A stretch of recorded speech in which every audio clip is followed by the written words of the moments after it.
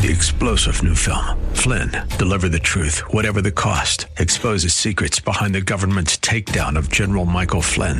Flynn knew what the intel world had been up to. He ordered the first audit of the use of contractors. This set off alarm bells. He told the truth. He was the most dangerous person for Donald Trump to hire. They had to get rid of Flynn. Flynn, deliver the truth, whatever the cost. Available now. Watch it today. Go to salemnow.com. salemnow.com.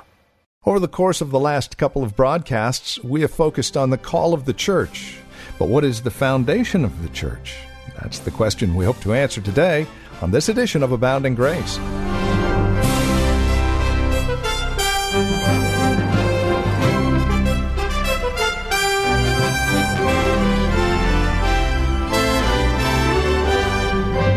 The foundation of the church really is quite simple. It's found in Jesus Christ. Hello and welcome to our broadcast. This is Abounding Grace with Pastor Gary Wagner from Reformed Heritage Church in San Jose. Today, we return to Luke chapter 6, again looking at verses 12 through 16, and the foundation of the church of Jesus Christ. Won't you join us as we examine this foundation and understand what shoulders we actually stand on and why? Here's Pastor Gary Wagner with today's broadcast of Abounding Grace. Last Sunday, we began looking at what some people would consider an unusual subject, although I hope you will admit it is an interesting one. But not just an interesting one, but one of unexpected and practical importance to our everyday lives as Christians. And that is the relationship of the 12 apostles who lived 2,000 years ago to the foundation of our church and to our everyday lives. Most Christians have never even thought about this subject, and many of those Christians who have thought about it could really care less. But we began looking at some of those passages in the Bible that specifically refer to the apostles of the Lord Jesus Christ and their relationship to us. And we found that there is food here to feed the soul. So let me spend just a few minutes reviewing what we began to look at last week by turning to Ephesians chapter 2. In Ephesians 2, chapter 2, verse 19, we read these words.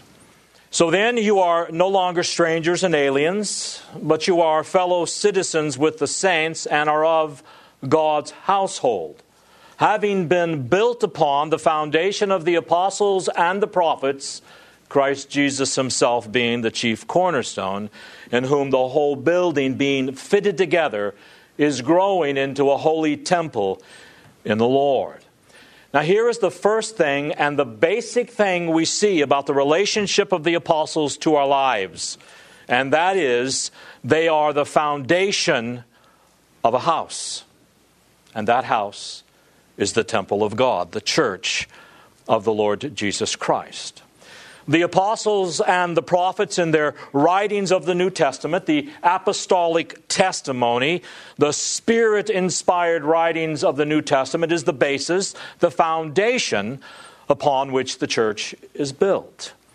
Everything that the church of the Lord Jesus Christ needs or ever will need until the end of time is laid in the writings of the prophets of the Old and New Testaments and the writings of the apostles. We need nothing outside that foundation. That foundation that was built 2,000 years ago is firm enough and strong enough to hold the church and to nourish her and to keep her growing throughout all history. Therefore, we respect the apostles, but not as individual men. They were sinners just like you and I. But as men who were inspired by the Holy Spirit of God, as no one since has been, so that while they wrote or spoke under the inspiration of the Holy Spirit, what they spoke and what they wrote was incapable of error. They spoke thoughts that originated in the mind of God, which were replaced in their minds by the Holy Spirit. And then they express those Spirit-produced thoughts in words. So that the Bible is true in all it claims, beloved. It is a God-breathed book that did not originate in any way with man. The apostles were simply the instruments through which God reveals to us what is on His mind and on His heart from the pages of Scripture. And therefore, if your church is a church that seeks to establish itself upon the teachings of the prophets and apostles, it seeks to be faithful to the foundation of the prophets and the apostles. Well, that's enough review. Let's turn now to Matthew 19. And beloved, this is such a great passage that I'm not only going to read it, but we are going to read the parallel passages as well. You know, it amazes me that some commentators barely even mention this passage. They simply give it a lick and a promise and they move on. And the reason they do it is because there are some theologians that just can't fit this passage into their theology. Let me show you. Matthew 19, verse 27. Then answered Peter, who said unto them, Behold, we have forsaken all, and followed thee. What shall we have, therefore? And Jesus said unto them, Verily I say unto you, that ye which have followed me in the regeneration, when the Son of Man shall sit on the throne of his glory, ye shall also sit upon 12 thrones, judging the 12 tribes of Israel. And every one that hath forsaken houses, or brethren, or sisters, or father, or mother, or wife, or children, or lands, for my name's sake, shall receive 100-fold, and shall inherit eternal life. But many that are first shall be last, and the last shall be first. Now, if you would turn to Mark chapter 10, verse 28. Then Peter began to say unto them, Lo, we have left all, and have followed thee. And Jesus answered and said, Verily I say unto you, there is no man that hath left house, or brethren, or sisters, or father, or mother, or wife, or children, or lands for my sake and the gospel's, but he shall receive 100-fold now in this time, houses, and brethren, and sisters, and mothers, and children, and lands with persecutions, and in the world to come eternal life. But many that are first shall be last, and the last first. And now back to our book of Luke, but this time chapter 18, verse 28. Then Peter said, Lo, we have left all, and followed thee. And he said unto them, Verily I say unto you, there is no man that hath left house, or parents, or brethren, or wife, or children, for the kingdom of God's sake, who shall not receive manifold more in this present time, and in the world to come, life everlasting. Now, if you would go back to Matthew 19. Peter comes to Jesus and he says, Jesus, what's in store for all of those like us, that is the 12 apostles who have left everything and followed you? You see here first that it wasn't just Matthew, Levi, who left everything to follow Christ. It was all of the apostles. And then Jesus says to them, My generosity is so great that whatever you have given up for me, I am going to reward you beyond all proportion and complications. So if any of you have given up houses and brothers and sisters and father, mother, children, or lands for my sake, you shall receive many times more, and you shall inherit eternal life.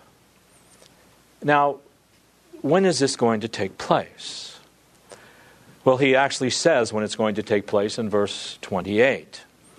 When Jesus said to them, Truly I say to you that you have followed me in the regeneration, when the Son of Man shall sit on his glorious throne. Ye shall also sit upon 12 thrones, judging the 12 tribes of Israel. Now, what is the regeneration? He says, when the regeneration takes place, Peter, anything that you, my people have given up for me is going to be returned to you 100-fold. So when is this going to take place? When is this regeneration? Well, many of you probably already know the ordinary assumption that most people make today is that he is talking about his second coming at the end of the world. That at the end of the world, we are going to be compensated far beyond anything we have had to give up for the Lord Jesus Christ in this life. Well, there are a few problems with that interpretation. The first problem is that regeneration has to do with the beginning of spiritual life, not the end of spiritual life. When a person becomes a Christian, that is when they are regenerated. At the end of his life is when he is glorified. Now, when is he regenerated? Does that actually mean that he is going to be made perfect?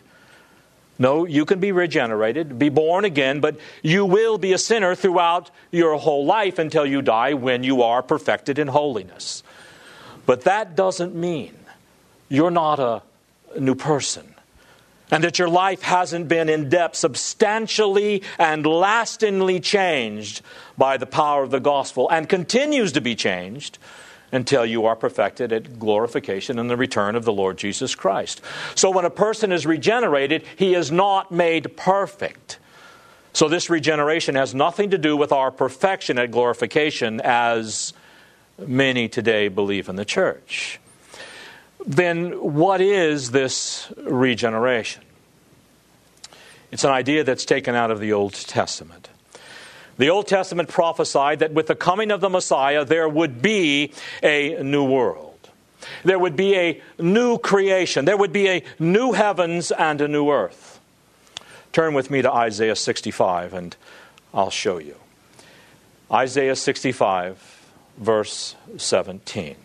Isaiah says, "For behold, I create a new heavens and a new earth." And you're probably saying, well, that's talking about the second coming of Christ at the end of the world. Well, let's read on and see. "For behold, I create new heavens and a new earth, and the former of all things shall not be remembered nor come into mind." And then he goes on and he mentions some of the things that are going to take place during the new heavens and the new earth. For instance, he says in verse 20, "There shall be no more thence an infant of days, nor an old man that has not filled his days. For the child shall die 100 years old, but the sinner being 100 years old shall be accursed." Now wait a minute. It says that during the time of the new heavens and the new earth, there is going to come a time that if anyone dies at 100 years of age, everyone is going to mourn because he died so young. And they're going to wonder, what did he do that was so bad that he died at such an early age of 100? Well, beloved, I don't know if you know it or not, but you don't die at any age in heaven. So it must be talking about life on this planet at some time or another, right? Well, let's go to verse 21. "And then they shall build houses and inhabit them, and they shall plant vineyards and eat the fruit of them." Then in verse 23, "They shall not labor, have children in vain, nor bring forth for trouble."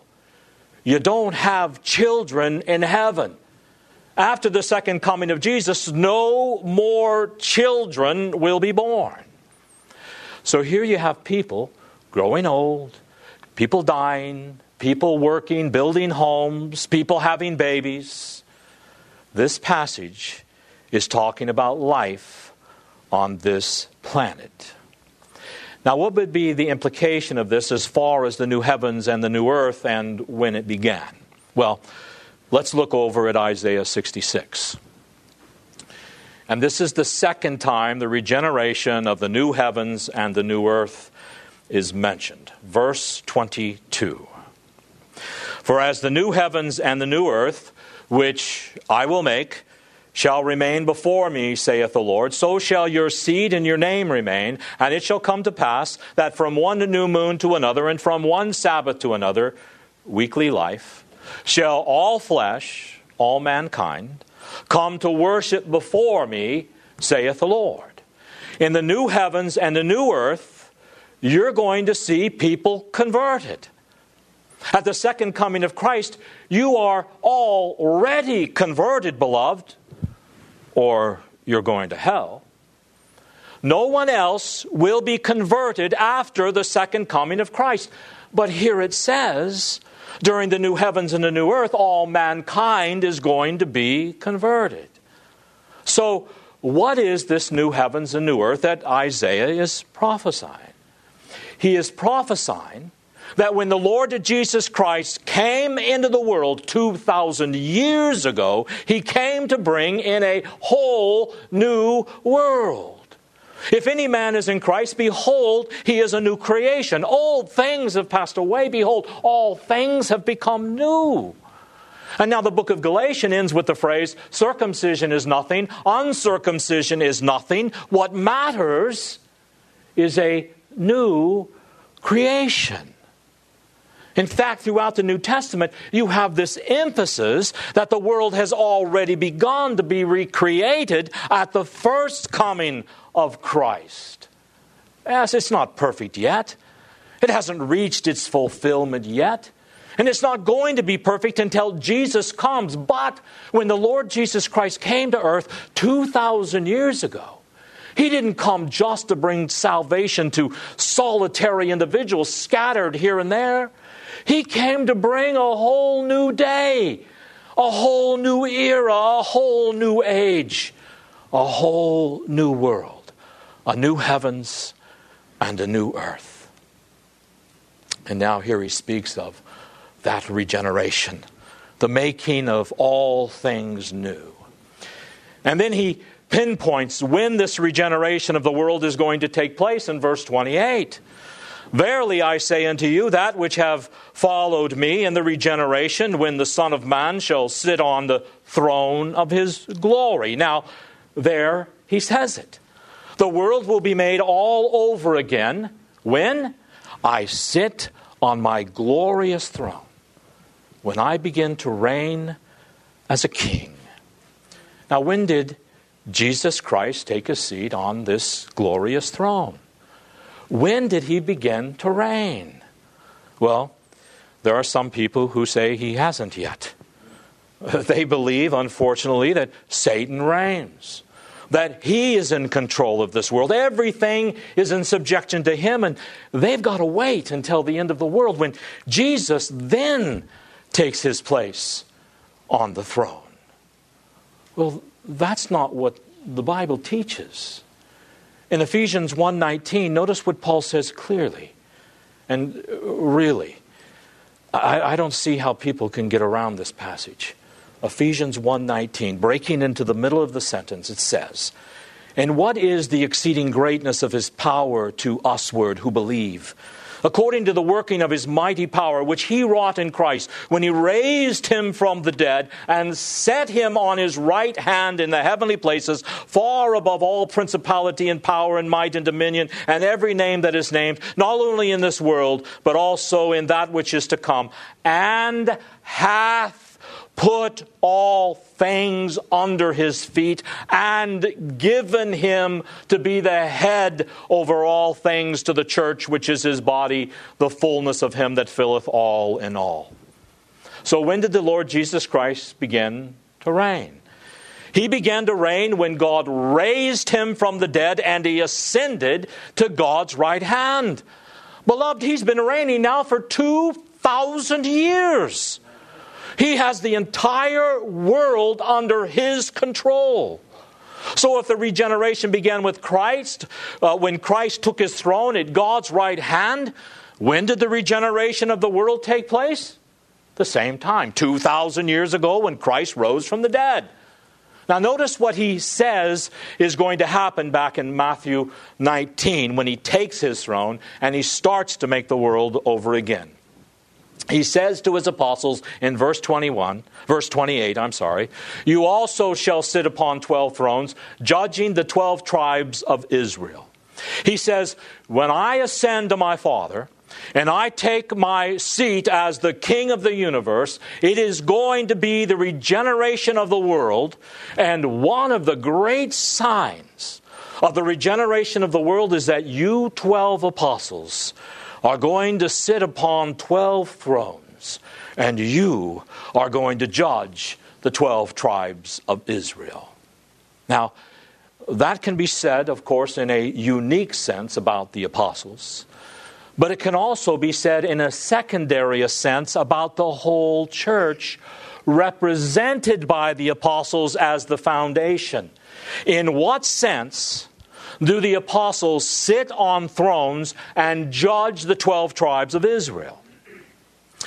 The 12 tribes of Israel, that phrase, is a conventional expression in New Testament times for the members of the kingdom of God.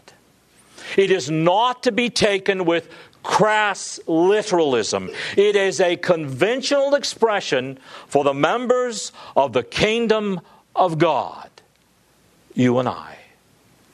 Now, who are the members of the kingdom of God? The disciples of Christ, you and I. Hence, the phrase, the tribes of Israel, as it is used here, refers to the citizens of the kingdom of God, which are identified by the Lord Jesus Christ as none other than His disciples, those who believe in Him through the word of His apostles. And so it says, these 12 apostles are going to sit on thrones and are going to share with Christ in the rule and judging of the kingdom of God, of the church of the Lord Jesus Christ.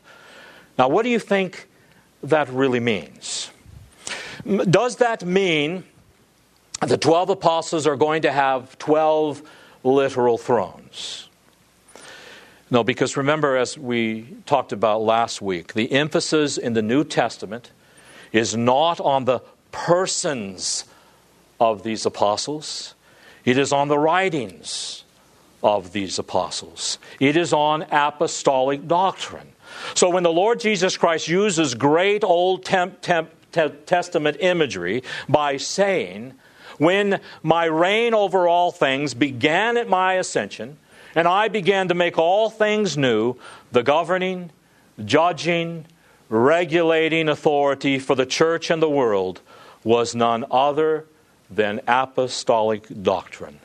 The whole course of events of the world, beloved, will be determined by the Word of God. What happens to nations from here on out will be determined by what has been written by the apostles and the prophets. The apostles and the prophets in their writings will be the ruling factor and the judgment of the church, so that the church and the world will constantly be under apostolic judgment. You know, we have really been fairly mistaken. We have, for proper reasons, said that we are a church that stands on the Word of God. We say that we stand upon the Word of God. And the point that we are really trying to make is that we do not stand upon any other foundation.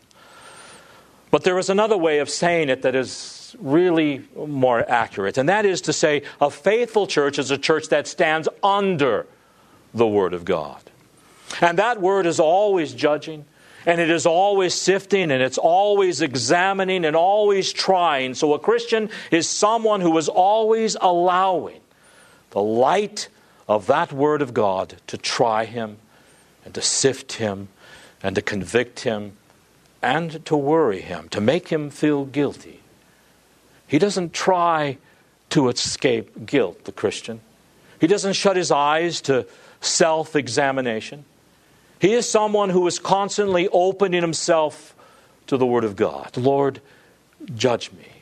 Lord, cleanse me by your word. Shine a bright light into my life. Oh, 12 apostles sitting on the thrones around the throne of the Lord Jesus Christ, judge me. Well, Well, this has been Abounding Grace with Pastor Gary Wagner from Reformed Heritage Church in San Jose. As we have closed out our time together today, I would remind you that our desire is to know how this program encourages you in Christ. Now, there are a couple of 3 ways that you can contact us to provide us with this information. And again, it would really encourage us a great deal if you'd take a moment and let us know how the program is encouraging you in your walk and relationship with the Lord Jesus Christ. Here's how to contact us. Phone number is 408-866-5607. That's 408-866-5607. Our website, where you can drop us an email and even learn a bit more about us, is reformedheritage.org. And then, of course, you can write to us at PMB, that stands for Post Mailbox, number 402, 1484 Pollard Road, Los Gatos, California. The zip code is 95032. Now, there is another way you can contact us, and this would be the best of all, especially if you're not involved in a church at this time. Plan on visiting. Let us fellowship face-to-face, as it were. We meet at Lone Hill Church, 2 in the afternoon on Sundays at 5055 Lone Hill Road in Los Gatos. Directions can be found at our website, reformedheritage.org, or by calling 408-866-5607. By the way, copies of the broadcast are just $5. Mention today's date when you contact us, and we'll get a CD out to you right away. Thank you for joining us today. Until next time, God bless.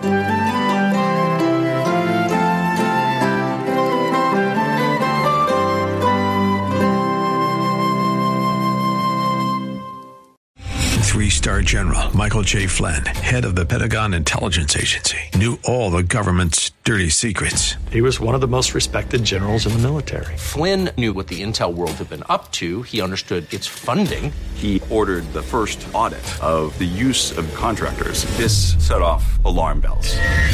The explosive new documentary, Flynn, Deliver the Truth, Whatever the Cost, uncovers the facts behind this scandal. Flynn told the truth. He was the most dangerous person for Donald Trump to hire. I find out the worst enemy that I'm going to face in my life is right here in America. They took my assessment and they wanted me to change it. And I was like, I'm not changing it. They had to get rid of Flynn. With in-depth interviews, archival footage, and never-before-seen personal records of the man behind the headlines. I just felt like I was drowning. Flynn, Deliver the Truth, Whatever the Cost. Available now. Watch it today. Go to salemnow.com. salemnow.com.